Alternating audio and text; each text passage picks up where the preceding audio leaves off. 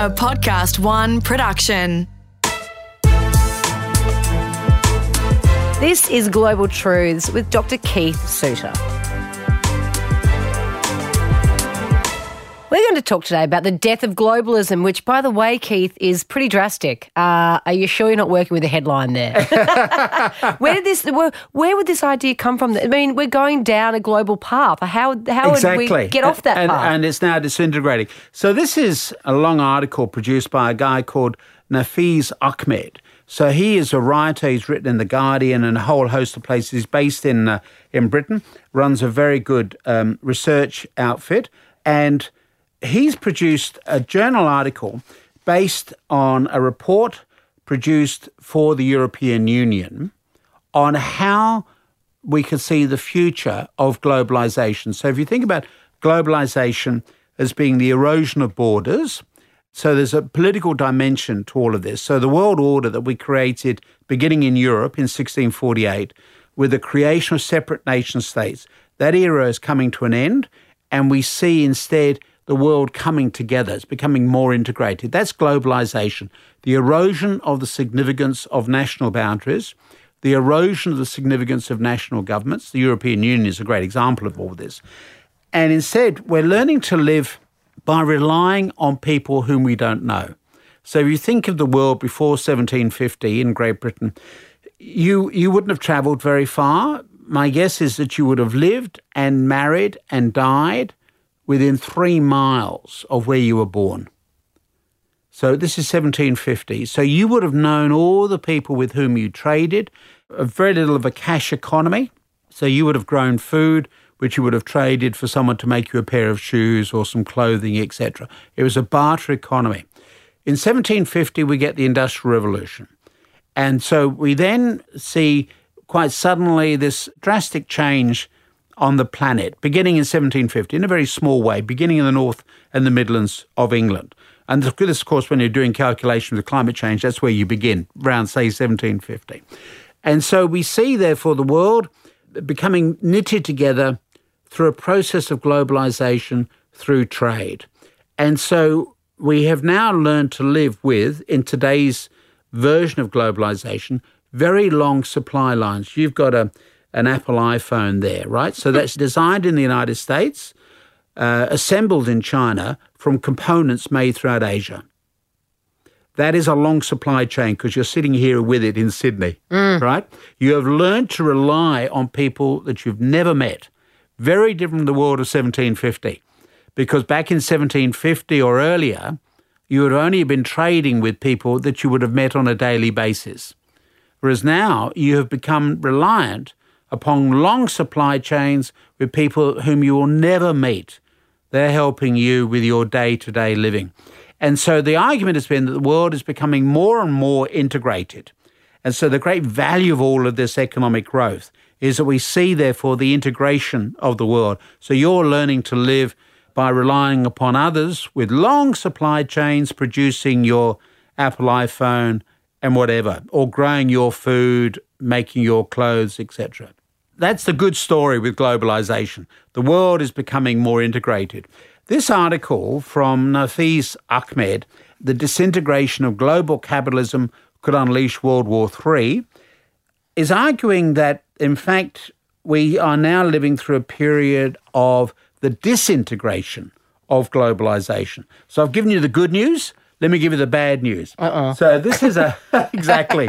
So Professor Gerhard Hanepi, so economic advisor to the European Union, has argued that since the crash of 2008, the world has moved away from integrated capitalism to disintegrating capitalism.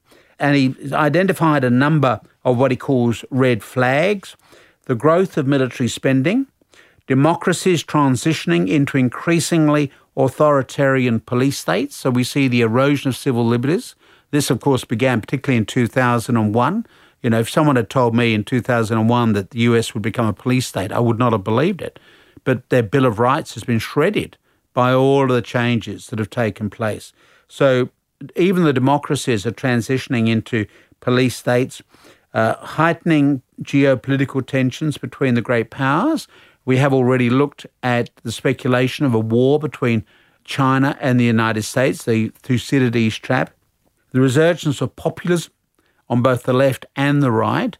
So populism means that you're getting angry people involved in politics. On the right, of course, they're supportive of Donald Trump and, of course, Brexit, with Britain leaving the European Union. On the left, you see also a rise of populism like Venezuela. So you've also got, if you like, the disintegration of a political consensus. You no longer have a middle in politics. You've got this disintegration. The breakdown and weakening of established global institutions that govern transnational capitalism, such as the problems the European Union is now having, the attitude that we've now got towards free trade, that we in Australia, like all other countries, no longer try to work through the World Trade Organization. We negotiate bilateral agreements with other countries. So it's Australia and New Zealand, Australia and China, Australia and the United States, rather than some sort of grand comprehensive program. So we're actually leaving the United Nations alone and not trying to work through the UN. And we've got the relentless widening of global inequalities. In other words, the rich are getting richer and the poor are becoming more numerous. And so in Australia, luckily, we've got a reasonable social welfare net, although, of course, right outside this building, we've got homeless people, you've got people begging in the street, even in Sydney. And remember, Sydney is one of the richest countries in the world. And we've had a booming economy for the last 28 years. If you're not a millionaire now, you never will be. And yet we still have so much poverty immediately around this building, let alone throughout the rest of this country. And imagine what it's like in the United States at the moment. So this guy, Gerard Hanapi, is just warning that the optimistic gloss that a lot of us take who support globalisation are going to get a rude wake-up call, because you've got people who do not accept this as being the way forward, and instead we're going to have more and more disintegration. I'm sorry to be so pessimistic, but this is the big picture world in which I live, and getting people to think about the unthinkable. But I don't know, okay, it just comes out of left... I mean, it doesn't come out of left field, but it's not exactly the way we're kind of travelling along. No. We've got Donald Trump that's advocating for the... Well, no, he is advocating for the opposite. Yeah, Donald Trump is a supporter of disintegrating capitalism by his behaviour. Now, he wouldn't use... But we can't let him be right, Keith. But in a sense, you know, he is capitalising upon the anger that is felt by poor Americans. Now, whether he's actually helping the poor Americans is another matter, but he is capitalising upon that anger. So he's become a spokesperson for that anger because people are feeling poorer in the United States, and the figures support that. The banks have recovered since 2008, but not the ordinary American necessarily. And even when he boasts about the high rate of employment that people have got, but they're not getting a livable wage. They're working hard. They're often working in 2 or 3 jobs.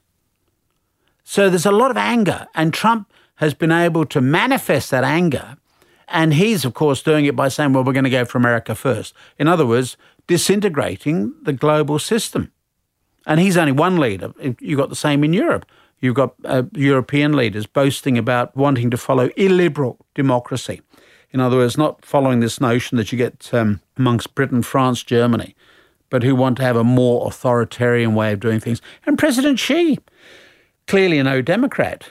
The Chinese model is authoritarian government, because they will say, look, the problem with you guys in the West with all this democracy and all this nonsense, you never seem to agree on anything. Whereas we can build a bridge within a matter of weeks. There's a very good talk that Graham Allison, who's the author of this book on the Thucydides trap, Graham Allison, in a TED talk, actually has a picture of a bridge that's outside his office at Harvard, and it's still not built. They've been repairing it for 2 years. And he says, last week I was in China and they built a bridge virtually on the spot. And he actually, in the TED Talk, shows a video clip of a bridge that goes up over a weekend. Obviously, it's a speeds it up video clip. But he just says, this is what the Chinese can do. Whereas we at Harvard can't even get a bridge sorted out over a couple of years. And so President Xi would say, look, all this nonsense about democracy, it doesn't work. We know how to do these things. You've got to be authoritarian. You've got to give people a sense of direction.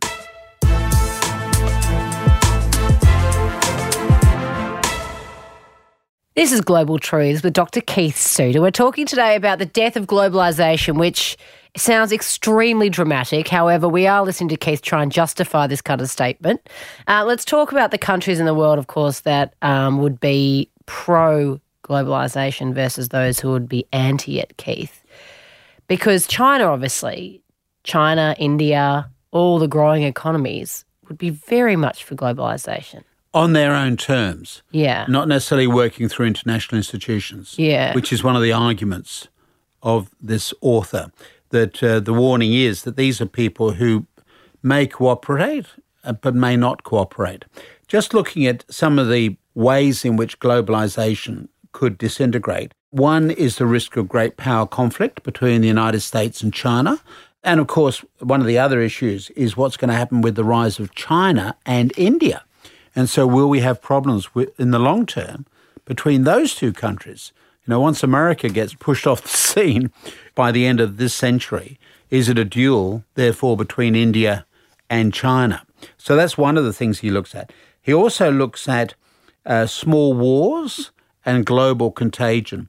In other words, let's assume we can avoid a head-on collision and a World War III head-on, but there is also the risk of an outbreak of conflicts. Now, we have just lived through 70 years of peace. Now, if you're in Vietnam or Korea or Congo, you might disagree with that. You can't say you've had 70 years of peace, but in a country like Australia or the United States or Great Britain, you can talk about the long peace, right, which begins after World War II, which ends in 1945. So the argument is that this is, by world standards, an unusual period. You don't normally get this sort of length of peaceful periods. So this fellow is warning that you could end up with a continuing series of small conflicts. The most obvious one is the whole issue of Islam and whether we're going to be getting religious fanatics amongst the Muslims or amongst some Christians who are going to continue their own localised conflicts. So that's a second one. The third one is the whole issue of the global insurgency of the poor. In other words, that you will get poor people who are just going to be either motivated by Marxism, unlikely, or Islam, because Islam is a religion of the poor. That's why it grew so rapidly following the time of Muhammad, because it appealed to the young and the poor. And so whether you would get more people being attracted to the cause because they are poor people and they can see their standard of living declining, and so Islam will promise them a better future, as we saw the Islamic State and Al-Qaeda doing, recruiting people for the last decade or so.